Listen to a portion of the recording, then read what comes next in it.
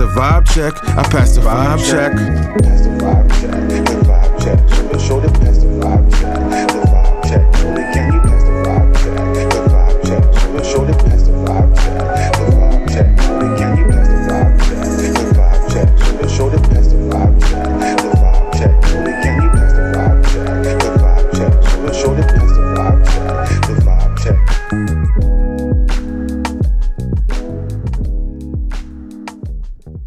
Hey guys, welcome to the show. Welcome to the Monday show.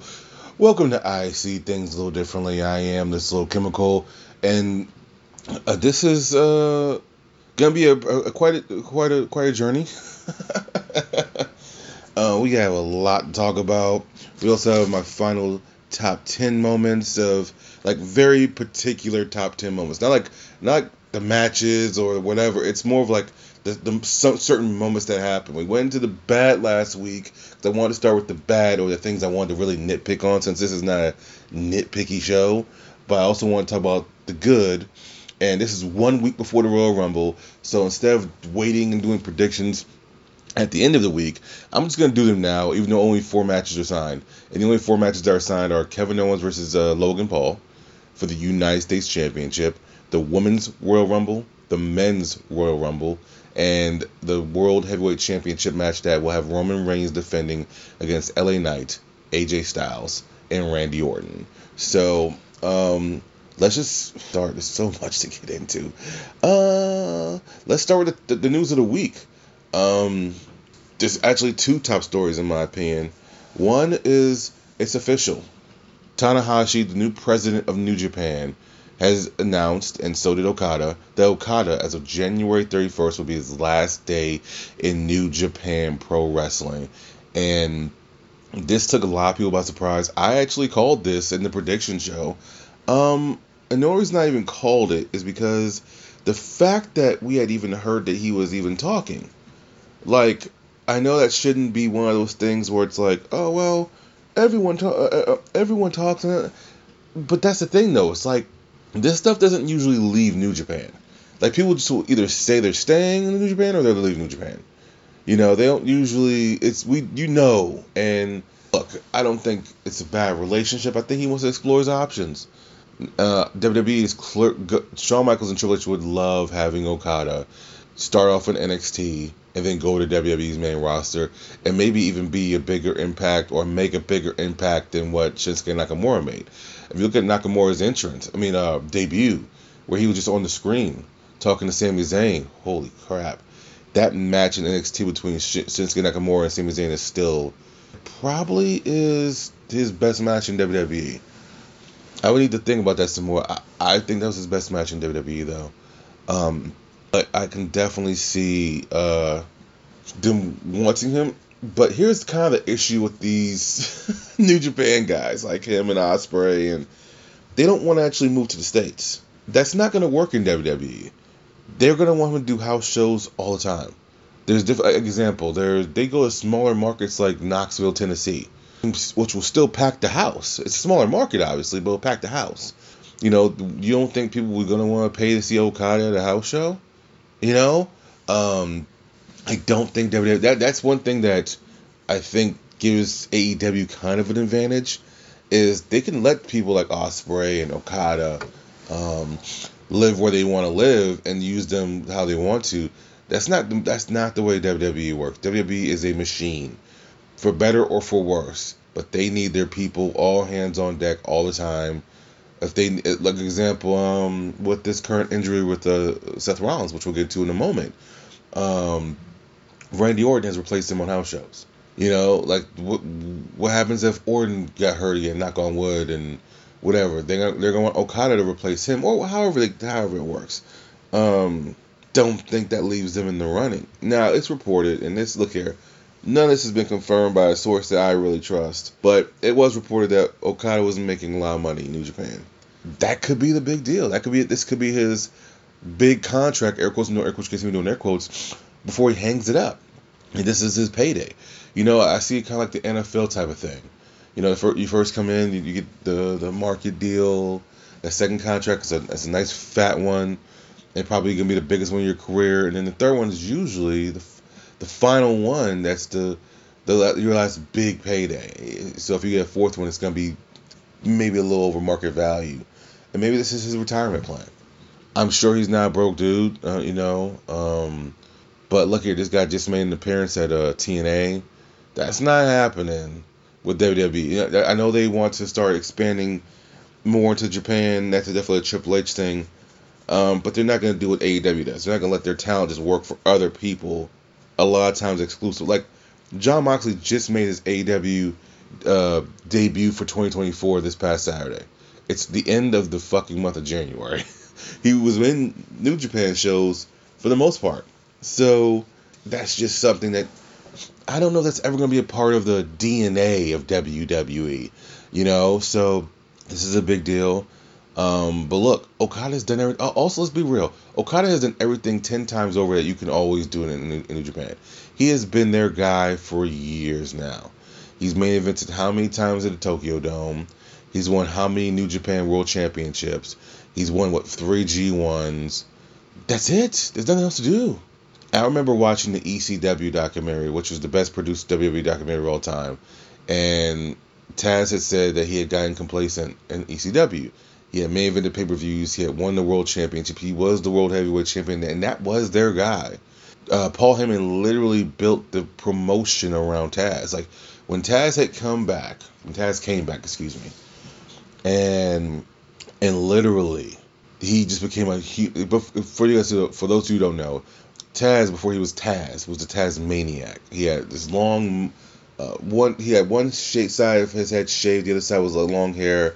It was an interesting look at best. He breaks his neck on a spike pile driver, and he comes back, and he immediately begins to feud with Sabu. And then once he feuds with Sabu, then he starts going for the world championship. But even though he's calling out Shane Douglas, he's still climbing that ladder. He's winning the TV championship.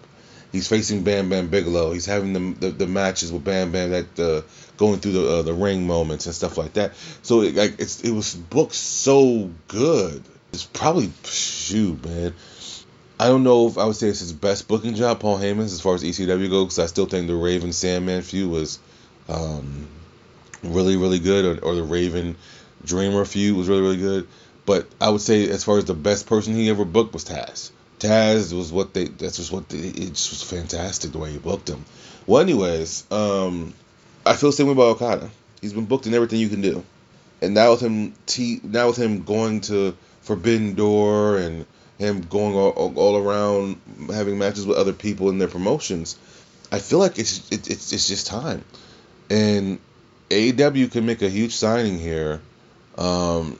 And the good thing about him and Ospreay is they already have Ospreay locked down. We know that. The good thing about him and Ospreay though is you don't have to, if they're gonna live in a different country, you don't have to have them on TV every week. You don't need them on TV every week. Like Bryan Danielson, one of your biggest names, is not on TV every week. Moxley is not on TV every week. So when you see them, or when we will see them, it will be special. So this is a big deal that he's leaving. A lot of people usually not people that they built up leave. So I'm interested to see his next move. If WWE is able to get him, that will be a hell of a coup. And I do think Triple H would push this guy to the effing moon. I just don't think that he would be willing to move to this country. But, money talks. Let's say if they make him an offer like, I don't know, $7-8 million a year. I'm just throwing a number out there. Or better number. They give him Brock Lesnar money, who's rumored to be coming back soon for WrestleMania 40. If they give him Brock Lesnar money, man, it's not gonna be the same thing. You know what I'm saying? So that's a game changer. And the other top story we just talked about a few seconds ago: Seth Rollins tears his MCL on his match on Raw with Jinder Mahal, where he defended the World Heavyweight Championship and torn MCL. And by the way, Rollins will open Raw tonight. I'm recording this on a Monday, a rare Monday recording for me, I know. But he will be opening Raw. I don't think he's vacating that championship. I personally don't, unless it's worse than what has been reported. Because the torn MCL, man, didn't he tear his MCL when Samoa Joe first made his WWE main roster debut? Like, because Joe came in the ring, beat him up because he was Triple H's hired gun. And I remember vividly when Samoa Joe had locked the coquina clutch on, you could hear Joe ask him, "Hey, are you good?" And Rollins was like, "I don't know." And he had torn MCL, and he didn't wrestle for 2 months. He made appearances at NXT, everything, but he didn't make any matches, and he still made the WrestleMania match with Triple H. So if it's just a torn MCL, I say just a torn, it's not my body. But if it is a torn MCL, I don't think he needs to vacate the championship. Now, if it's more serious, there goes WrestleMania plans, because it was reported today that the plan, and this is from Dave Meltzer, and say what you want to about Meltzer, I know, but the plan as of last week was to CM Punk versus Seth Rollins main event WrestleMania Night 1. So now here's the thing also now. That's blown up. Now that could blow up the Royal Rumble too. So I am very interested to see where this goes. Where to say, I think he's opening as a way just to quell the rumors, and I think he's gonna definitely 100% be at WrestleMania Night 1. This is his one chance to get a WrestleMania main event. He ain't giving that up. I don't see him giving that up. And this is Triple H's guy. This is 100% Triple H's guy. I don't see him giving it up. So I'm going off of faith and faith, not sight here, that he's going to just take a couple months off. Look, he's been a fighting world champion. Is that going to be a blow to Raw brand going into WrestleMania? Yeah, but as I said, when he was feuding with Triple H, he still made appearances. He can still make appearances. It's just he won't be defending that World Heavyweight Championship. So that's going to be a tough one if he does it to vacate it. Now, if he does it to vacate it, boy, oh boy, I don't even know what you do. Do you make the Royal Rumble then for the World Heavyweight Championship? At that point, who wins? Do you then change the main event stuff? Like, look here, it's already rumored. It's already a thing that Rock and Roman are going to main event WrestleMania. Supposedly, I don't believe that. I don't believe it. I just don't believe it yet. I still think there's a chance for not Survivor Series, for Elimination Chamber. That's just me though. And maybe I'm sniffing the hopium. I don't know. Maybe I'm sniffing the hopium too hard on Cody finishing his story. But I don't know. But if he has to vacate it, that's going to be interesting. And what do? Do you vacate the title till WrestleMania and have it headline Night 1? I wouldn't do that. That sounds awful. But yeah, it's going to make things look very interesting if he has to vacate it. But I have no clue what you do if he vacates. I really don't. Let's get to Raw. R-Truth, you could see before you knew there was tension in the Judgment Day, right? But now you can see it. Damian Priest really likes R-Truth, and the rest of Judgment Day doesn't. And they won't accept him. And this week was one of the funniest segments ever, where R-Truth is bootlegging merchandise of the Judgment Day. He gives them all cuts. And it looked like it was real $100 bills. I don't know if it was, but it looked like it was real $100 bills. He keeps breaking Damian Priest. Is Nick okay? I can't find him on Facebook. He sounds just like a bootlegger, by the way. But this is going to be the split. I'm assuming, this is just me, I'm assuming those tag team championships, if they're not, I'm still thinking the plan for WrestleMania is Finn Balor versus Damian Priest, 1-on-1. And that's going to be a hell of a match. And also, I will say this too, going back to that World Heavyweight Champ, that could be an opening. That could be the way you get the title off him if you need to vacate it, or if you don't know what the future lies, you can put that World Heavyweight Championship on Damian. There's still Money in the Bank going on. If I'm being real with you guys, I don't think they know what to do with that belt. I mean, that box, or whatever you want to call it. Sound like Tony Storm now, box. I don't think they know what to do with it. And I don't think they know how to get it off him. Because, once again, Damian Priest is another Triple H guy. So the last thing you want to do is hurt him by having him lose in the dumbest way. So I'm very interested. I didn't even think about this until I started talking about it. But, this is very interesting. I do like where the Judgment Day stuff is going. Because it's clear it's going into a breakup. I mean, it's almost been 2 years at this point. So, yeah, it's going to be time for them to break up. But it's going to be interesting. DIY did defeat the Judgment Day. JD McDonough and Dom. And they're clearly, I think they're going to put those tag team championships on DIY. I think that's where all this is heading, which is going to be a great move.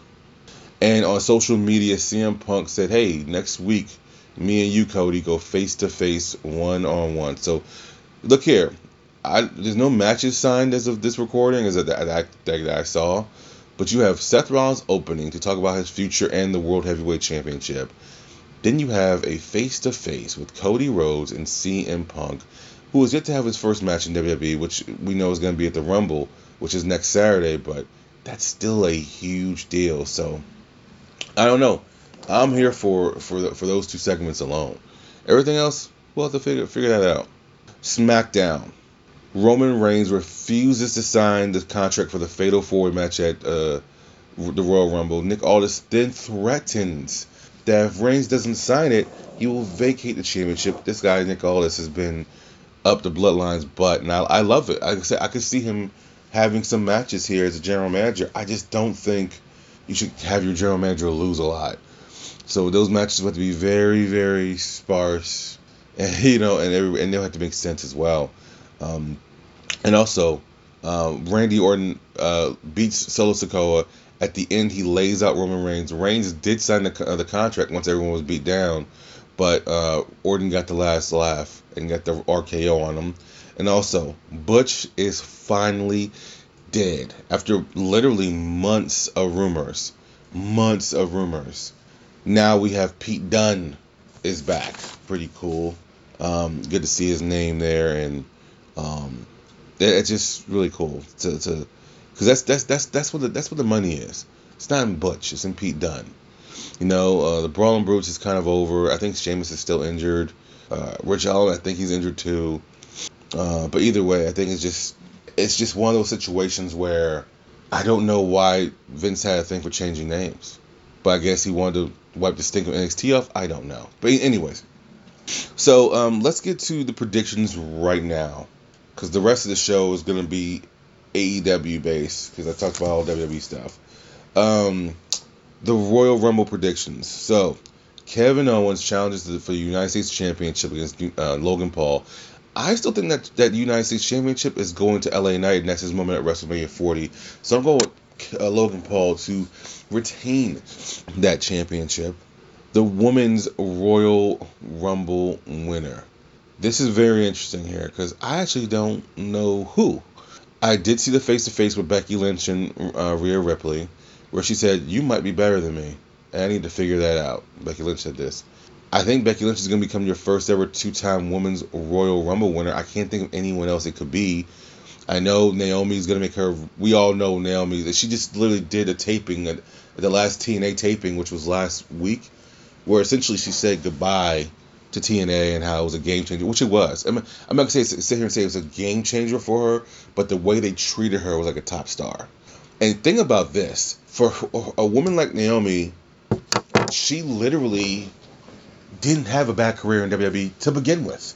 She went from being a Funkadactyl to a Battle Royal winner, Women's Tag Team Champion, Women's World Championship on 2 or 3 occasions.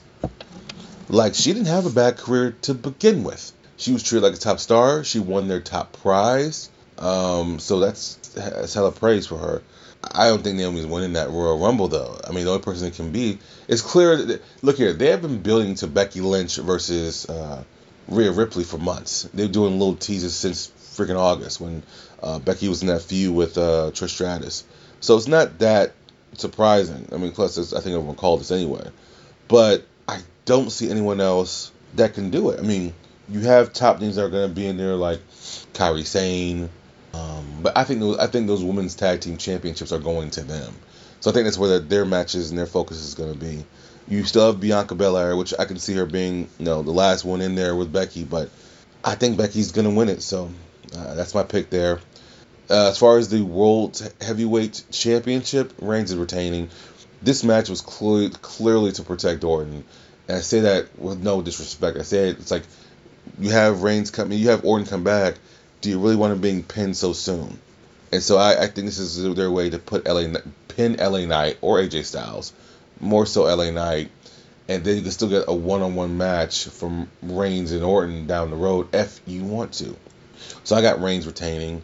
And in the only other match that's signed, there's only 4 matches that have been signed. You have the men's Royal Rumble winner, and I don't think there's any. I know the betting odds are Gunther is number 2 and Punk's number 1. Punk's winning. Once again, these predictions are being done before the announcement from Rollins. If anything changes, then it just whatever.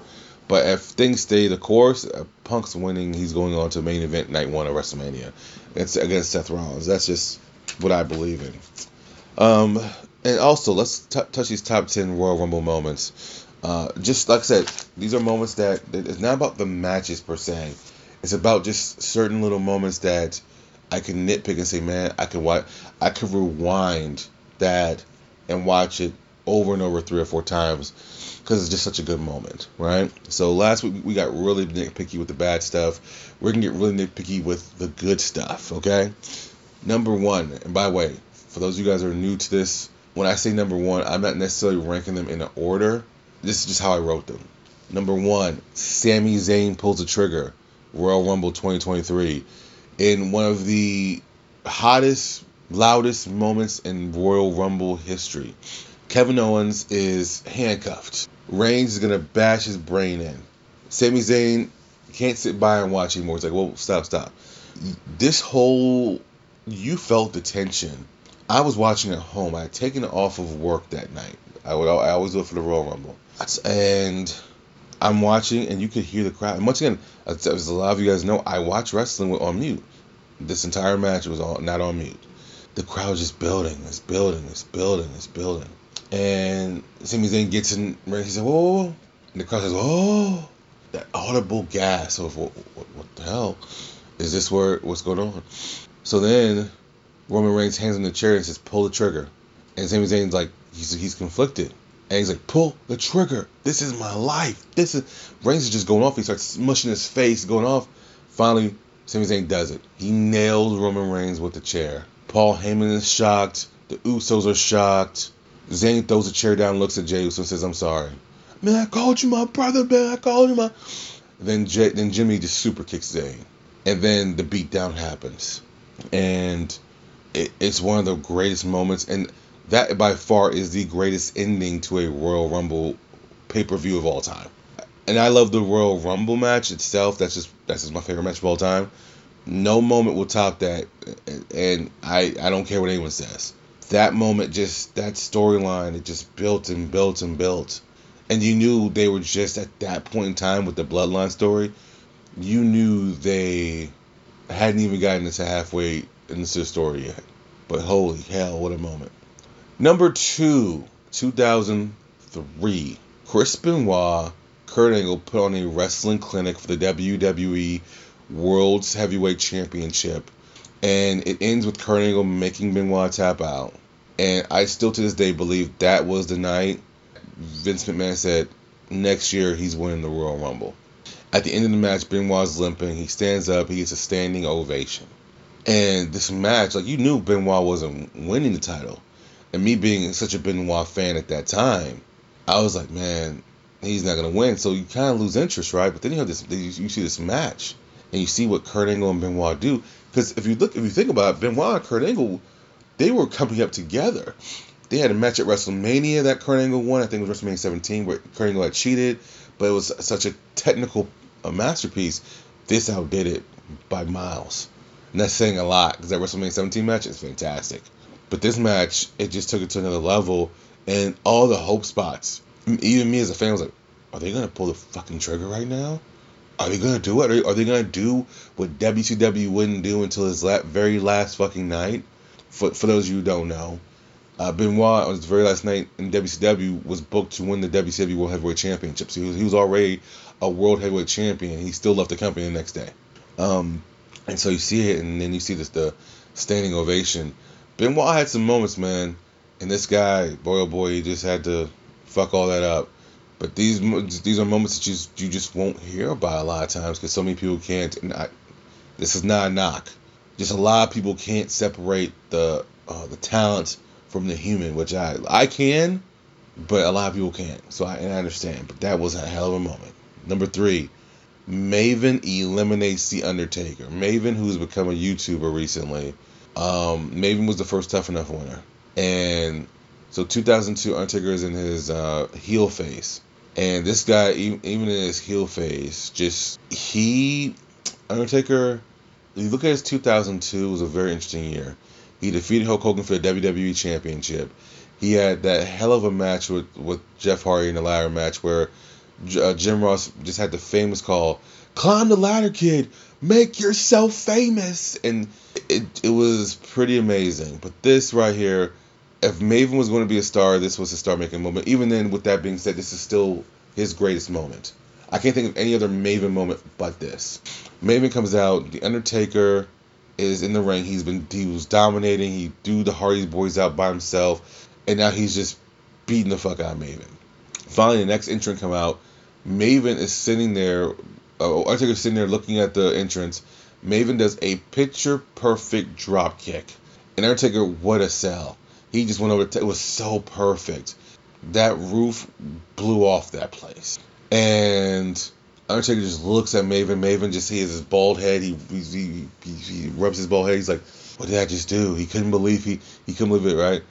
Undertaker then pulls him underneath the ring ropes, beats the living hell out of him, gives him chair shots to the head, puts his head through a popcorn machine. It was like, holy crap.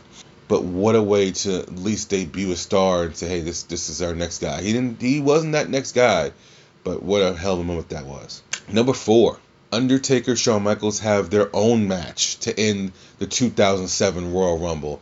This was the first time I can think of that two people had like essentially like this.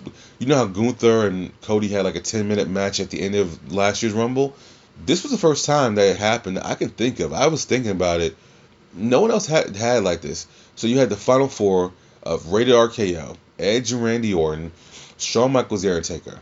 Now at this point in time, Shawn Michaels was the only one to win a Royal Rumble in this last 4. Rated RKO were a tag team. So they're teaming up. They're trying to get Shawn Michaels and Undertaker over the top rope. So Shawn Michaels is down. Undertaker's down. Shawn Michaels gets up. Edge swings a steel chair at him. No, excuse me.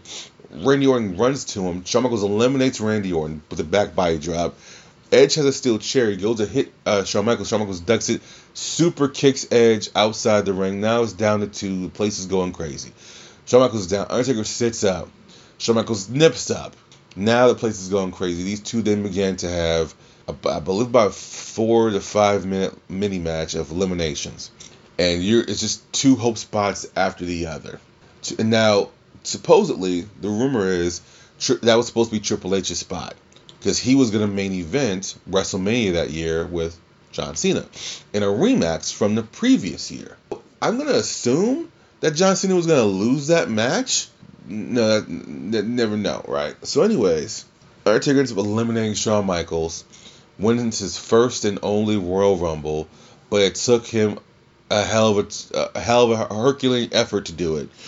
To this day, I can just watch the Final 4, and that's breathtaking enough. The Cody and Gunther moment was good too, but it wasn't this. This was I think the first time it happened, and it was perfection. Number 5, Kane's 2001 Royal Rumble. So what was known as the Diesel spot has now become more of the Iron Man. But Diesel was the first person to really come into the Royal Rumble and eliminate a ton of people, right? And so that became the Diesel spot. Every year someone had a Diesel spot. It was supposed to be like a star-making moment. That was Diesel's star-making moment, right? Well, here was Kane's. I believe to this day Kane has the most eliminations in the Royal Rumble history. But it started with this. Up until this point, Kane's Royal Rumble history was not very good. 98, he wasn't in the Royal Rumble. 99, he eliminated himself because he was in some weird storyline where the corporation was trying to send him back to the loony bin. So he eliminates himself and runs out. Which, anyways. 2000, he got eliminated by X-Pac. After eliminating X-Pac, X-Pac came in because the referees didn't see it and eliminated Kane. Here, Kane went crazy. Kane eliminated all the mid-carders. He was hitting people with trash cans, uppercuts. He put Taz on the top rope, hit him with an uppercut, eliminated him. He was all over the place to where he was down to the final 2 with Steve Austin. It took 3 steel chair shots to the head and 1 clothesline over the top rope. What a moment for Kane. I still watch that 2001. I know some people say that's the greatest Rumble of all time, or it's up there with the 92 Rumble. I enjoy it. I think what made the 2001 Rumble beloved as much as it was, or a little bit under, or as much, depends on who you are, is the 92 Rumble, is because anyone could have won that one. The names in that Rumble were Rikishi, freshly heel, turned, The Rock, Steve Austin, Kane, Undertaker. So there was some big names in that Rumble. You know, you had the returning Big Show, which no one knew about. But you had some big names in that Rumble that could have won. And at that time, Triple H wasn't in the Rumble. He had just lost the WWE Championship match to Kurt Angle. Kurt Angle wasn't even in the Rumble. So like, you're like thinking like a heel was going to WrestleMania, so you didn't know who was going to win. Little did we know that the switch-up was going to be The Rock and Austin, but they teased it here in the Rumble. But this was a hell of a moment for Kane, and I enjoy it.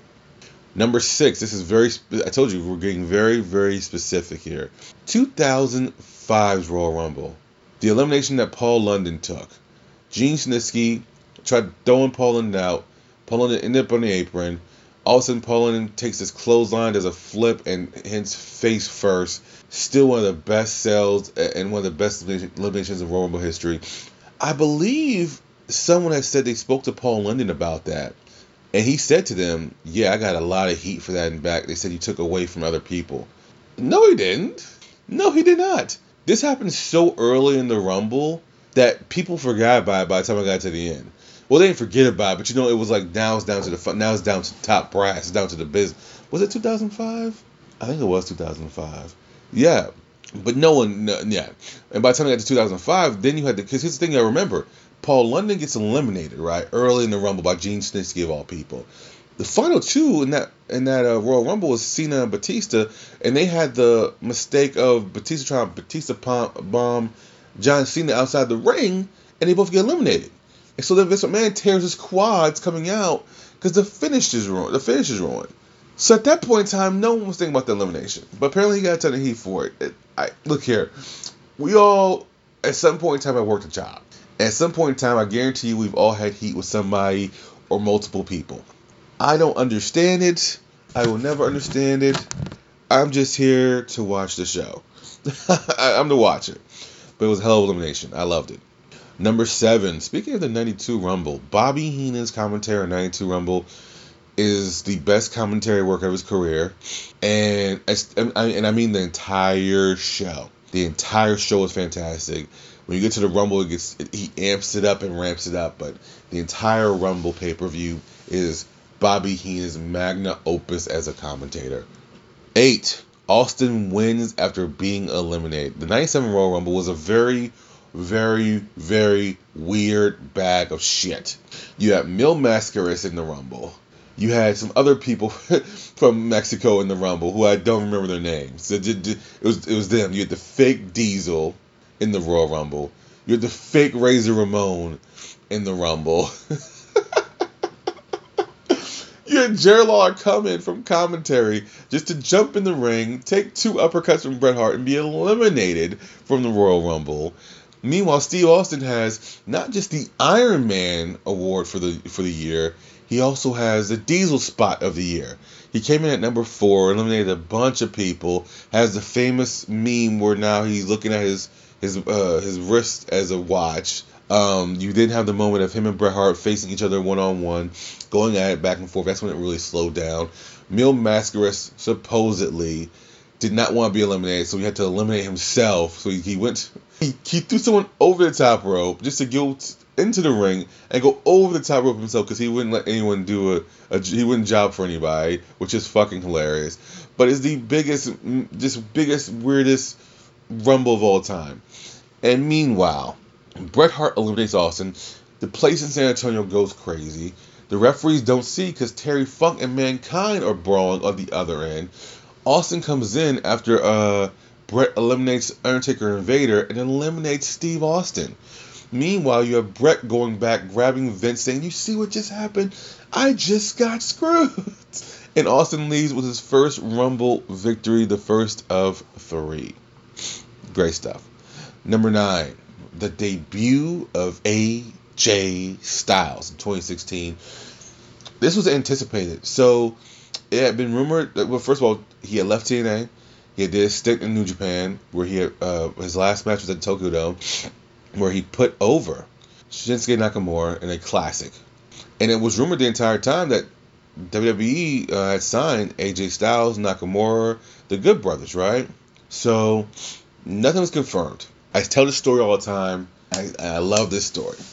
It's rumored all week that he's going to be in WWE. Well, there's an ROH show 10 minutes away from me in Atlanta. And AJ Styles is booked for it. I gotta go. I have to be there. I gotta get an autograph or something, right? Because who knows when the next time you're gonna actually see this guy ever, right? So I go to the show, get an autograph, stay for the show, and they start throwing the streamers in the ring. And AJ Styles about to cut a promo, and as they're trying to clean the stream, he says, "No, stop. I don't know when I'm gonna see this again." And the place goes crazy because that was the confirmation that he was going to WWE without being confirmation. He said, "I just want to enjoy this. Let me just, I don't know if I'm going to see this again." That was on Saturday. The very next night, in one of the worst jobs Kevin Dunn has ever done. You have Roman Reigns' face. You have "You Don't Want None." Brand new music. No one knows this music. They're in fucking Florida. Roman Reigns is just looking confused. They had the camera on him. And they miss AJ Styles coming up, but the place goes crazy. And then all of a sudden, AJ Styles comes out. Now he's officially in the WWE. He's there for the rest of his career. We all know that. And what a career! And what a 2016 he had, defeating John Cena twice, winning the WWE Championship. He has been treated very, very well. But it started with this debut right here, which was kind of botched on Kevin Dunn's part. And finally, 10. I was in the building for it. It was a hell of a moment. Drew McIntyre eliminates the WWE Champion Brock Lesnar and wins his one and only Royal Rumble. I know he didn't have his WrestleMania moment. That was his WrestleMania moment right there. Because that place, I was in the building for that. That place went crazy when he eliminated Brock Lesnar. Those are my top 10 good moments. I hope you guys enjoyed the two lists we did. I tried to have fun with them. Try to be as nitpicky as possible. And so, I hope you guys enjoyed it. So anyways, let's get back to the news and notes. AEW. Let's talk Dynamite. Toni Storm is killing it. But it is funny. I thought about this as I'm watching, because the one thing AEW has been doing on YouTube that I've been loving, they've been doing timelines, and they'll put like a 2.5 hour, 3 hour thing. So like it's like the best of Daily's Place, Toni Storm becoming timeless Toni Storm, Send Hook. I haven't watched all of them, but like if you see the origins and stuff, it's just pretty cool. I thought about this. If Vince McMahon would have like actually believed in Toni Storm, and once again, this is all Vince. This ain't Triple H thing. This Triple H brought Toni Storm to NXT UK, where she beat Rhea Ripley for the NXT UK Championship. With an act like this, I could only imagine the action figures that would be done. I'm actually stunned right now that Ringside Collectibles has not done a Ringside Collectible exclusive of Timeless Toni Storm. Because they have a Toni Storm figure coming out with the AEW Women's Championship, but that's the Outcast version of Toni Storm, which I understand when you mass produce stuff, like those versions are going to come out first. But like she's in the video game now, but it's like the old version. I'm actually surprised they haven't done a Timeless version of her, but she's killing now. This is the best work of her career. And I know at first some people were saying like they don't know how long this can go for a year. And you build it up to where I don't know if Mariah May should be the one to take the title from her, but Mariah May should be the one to cost her the title and then beat her. Like one-on-one in a one-on-one match. I just don't know if Mariah May is ready for that spot yet. We'll have to see. But she's killing it. And when she said the whole line of, "I ought to go in there and beat you in that all the innuendo. But anyways, Deonna Purrazzo defeated Anna Jay. She's clearly being built to be the challenger for Revolution. And I'm going to say this here. I put this in here specifically to remind myself of this. If you have a problem with a woman's body, first of all, look in the mirror, because your body probably is shit. Second of all, keep it to your fucking self. Who cares, bro? Deonna Purrazzo is a thicker woman. She looks just good. She looks just fine. Like, she is a gorgeous creation. Like, she's just a thicker woman. But here's what I'm confused about. Willow is thick as well. And they both look fantastic. And they're both great wrestlers. So cut this. Just cut it. And let's move on. Anyways, Hook has arrived. They sent Hook in the main event for the AEW World Heavyweight Championship. Samoa Joe in his first title defense. Boy, oh boy, was this a fun match to watch. A Uranagi through the table. This kid took a beating in front of his dad. And ironically, in front of one of Joe's mentors. The connection there, how funny the world can be sometimes. But he gets choked out. He kicks out of the Muscle Buster at 1. Now, in fairness, Joe did take his time. So, I whatever. But still, it was a hell of a kick out. A surprise kick out. Look here. I thought this was a great moment for Hook. The only critique I have, he could have sold a little bit more sometimes. Outside of that, I thought we already knew he was gonna be money. But now you put him in there with a guy like Joe. But what a match this was. I thought this was fun. Christian Cage retains his TNT Championship against Dustin Rhodes. And the Bang Bang Gang, Bullet Club Gold, are the new ROH Trios Champions. Here's my thing. It's never a bad thing to see Jay White with gold around his waist or silver around his waist. But if this is going to relegate him, I don't care about, and no disrespect to the Ass Boys or the Gun Club. But if you're going to, and I don't think this is the case, but if they're going to put these guys or relegate them to ROH, take those titles off him. I do not want to see Jay White in ROH at all, nonetheless full time. But they defeated the Mogul Embassy, and then on Collision, they finally accept the offer from the Acclaimed and Billy Gunn to be a part of the Bang Bang Scissor Gang, which I'm assuming this means they're going to be the ones going after the Undisputed Kingdom. And also in a great vignette or interview, the Young Bucks go full EVP. They knock CM Punk, supposedly. Air quotes, no air quotes, you can see me doing air quotes again. But this is what fans already think they are. So why not give the fans what they already think they are? And just leave it there. So I love this side of them. It's kind of questionable though if they're gonna be. I'm assuming they're gonna be the opponent for Sting at Revolution. That's what was rumored last week. But Darby says that they're going for the tag team championships now. So I wonder if they're gonna screw them over. The Young Bucks will screw over Sting and Darby and give them their one and only loss, and then lose to them at Revolution. I don't know. But I like this version of the Young Bucks. They haven't been doing much. They've been gone for months. They were going to take more time off, supposedly. And then Sting came to them and said, hey, I want you guys to be my last match. And, of course, dude, if the guy came to you himself, how humble is that? This dude could just went to Tony and say, hey, man, good Bucks. They're my opponents. I don't care if they're on vacation. He went to them himself and said, kind of want you guys to be what an honor. And what a run he's had. And as I said last week, we don't see this run without the Bucks, Cody, Omega, and Tony Khan. I liked where this is going. News and notes: Vikingo has signed an extension with AAA. He is their guy, so they're not gonna let that guy go for nothing, which is a good move on their part, and his part, I believe. Also, the rumored possible topics for the recently renewed season 5 of Dark Side of the Ring is Brutus the Barber Beefcake, Harley Race, Bagwell, Kurt Angle, The Gentleman, Chris Adams, and Black Saturday. So, let's talk about these topics real quick. Brutus the Barber Beefcake, for these guys who don't know, what you can actually say about him is this guy had too much too fast. This guy, he got very lucky too. And I'm sure they're going to touch on this in the show, if this list is real. But essentially, he came up, he was Hogan's friend. I think he still is Hulk Hogan's friend. And he ended up getting over with his gimmick, Brutus the Barber Beefcake. And what happens is he ends up, I think he did a movie. What movie? I think it was No Holds Barred. So when you do a movie, you sign to the SAG, the SAG-AFTRA. And so essentially, they're a union in Hollywood. And through them, you get all your benefits and stuff. You pay union dues, etc., etc., etc. Well, Brutus Beefcake, I think it was a skiing thing or a water skiing thing. He ends up having a horrible fucking accident where I think it didn't disfigure his face and it affected his brain. Either way, because he had paid the SAG dues, they paid for his surgery, which was $200,000 or something like that. So thanks to them, he was able to get the surgery because he didn't have that money at the time, even though he was never a top guy, but he was making decent money.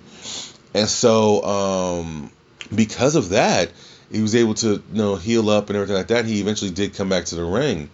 But that story is very interesting alone. I wonder if they're going to touch on that.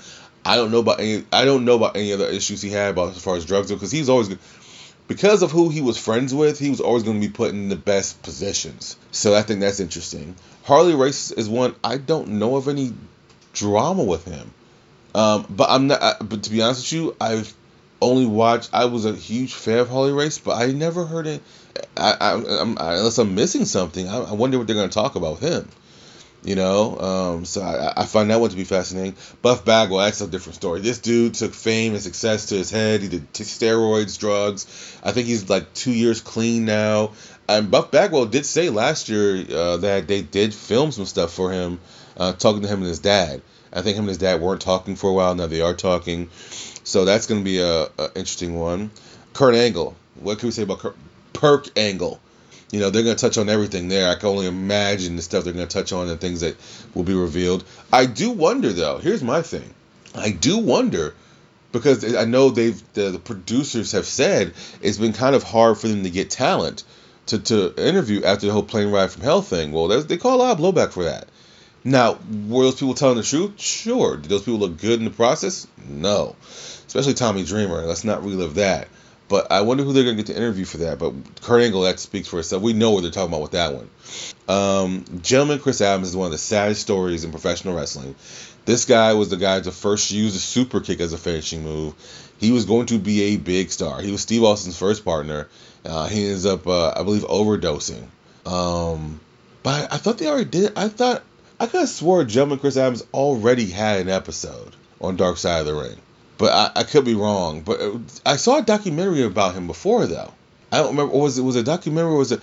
No, he was in the documentary, a WWE produced documentary. Never mind.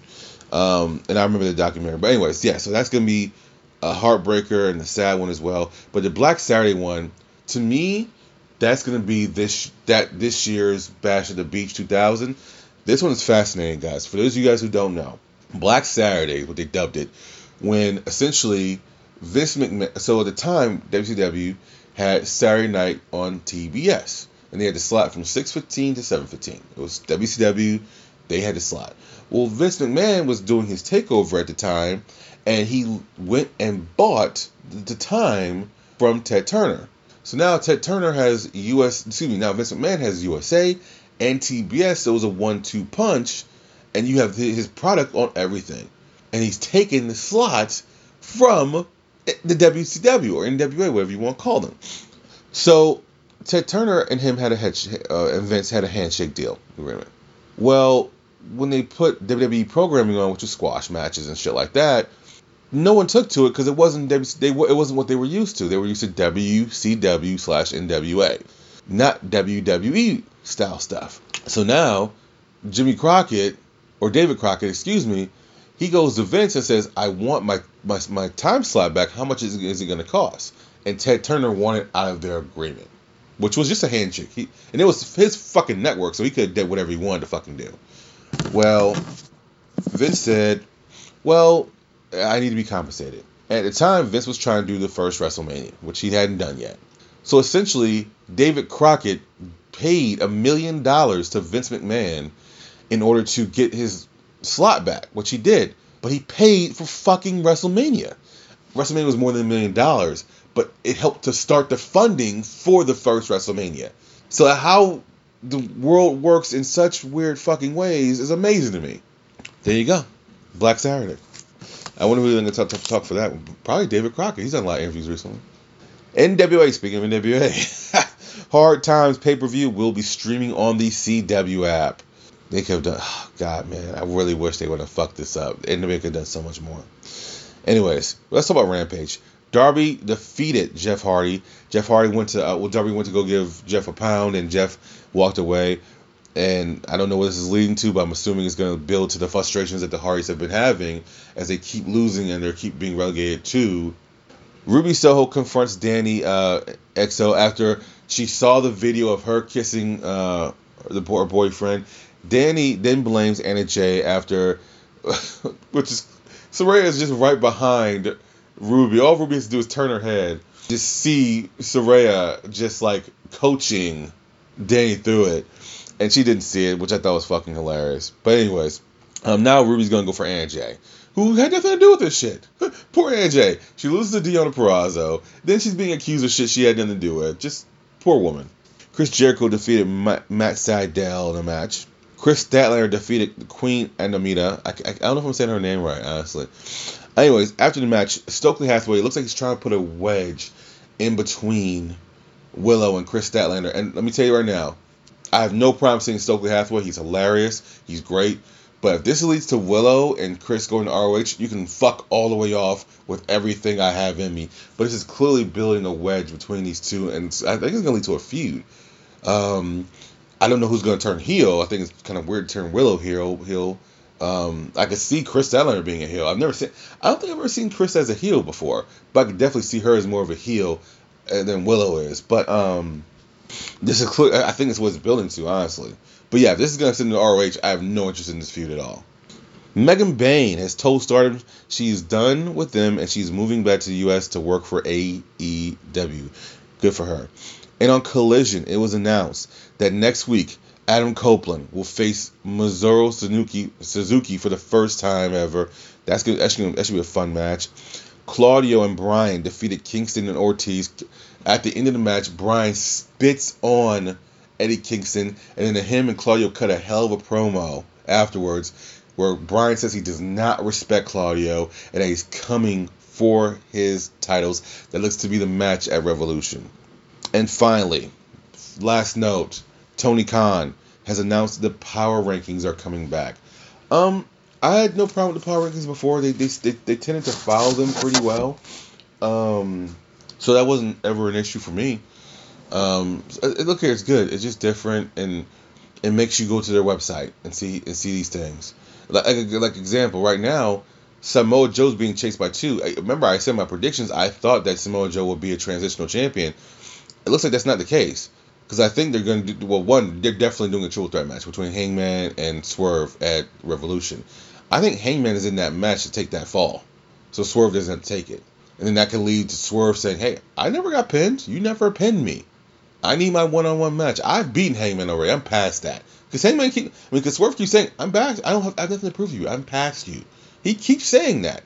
So, like, the power rankings can help with this type of stuff. So, but that's going to be a hell of a freaking match, though, too. I can't wait to see that.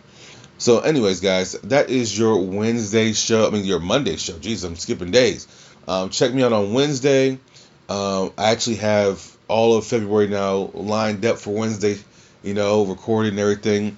Wednesday, just to give you guys a rundown of what Wednesdays are going to be in February.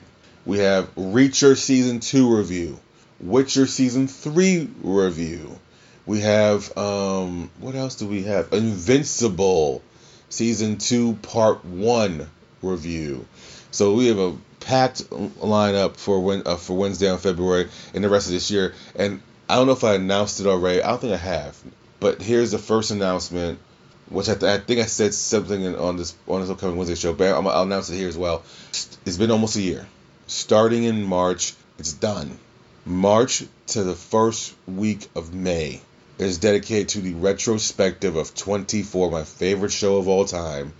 Please, I know you guys have been hassling me about it. Trust me, I recorded part of it, and then I wasn't feeling like I recorded the first 2 episodes, and then I wasn't feeling season 3, and I had to go back to that. Record season 4, 5, went back, recorded 3. It had to be the right, feeling for me. But it's all recorded. It will be uploaded, and that will be from your first week in March to your first week in May. That will encompass those months. I told you we have a packed Wednesday show for the beginning of the year. I told you guys, we're here. We're working. That is your Monday show. I am the Slow Chemical. I see things a little differently. Me and JT are going to try to do a review of the Royal Rumble. I'm going to try to see if we can do a show next Sunday. So that way it could come out Monday. If not, I will do a regular show for Monday, and that way you guys don't miss on the Monday show, and then do the review with him. I've never done a review with anyone, so I want to see how this goes. So check me out next week. Check me out on Wednesday. I am Slow Chemical. We're out.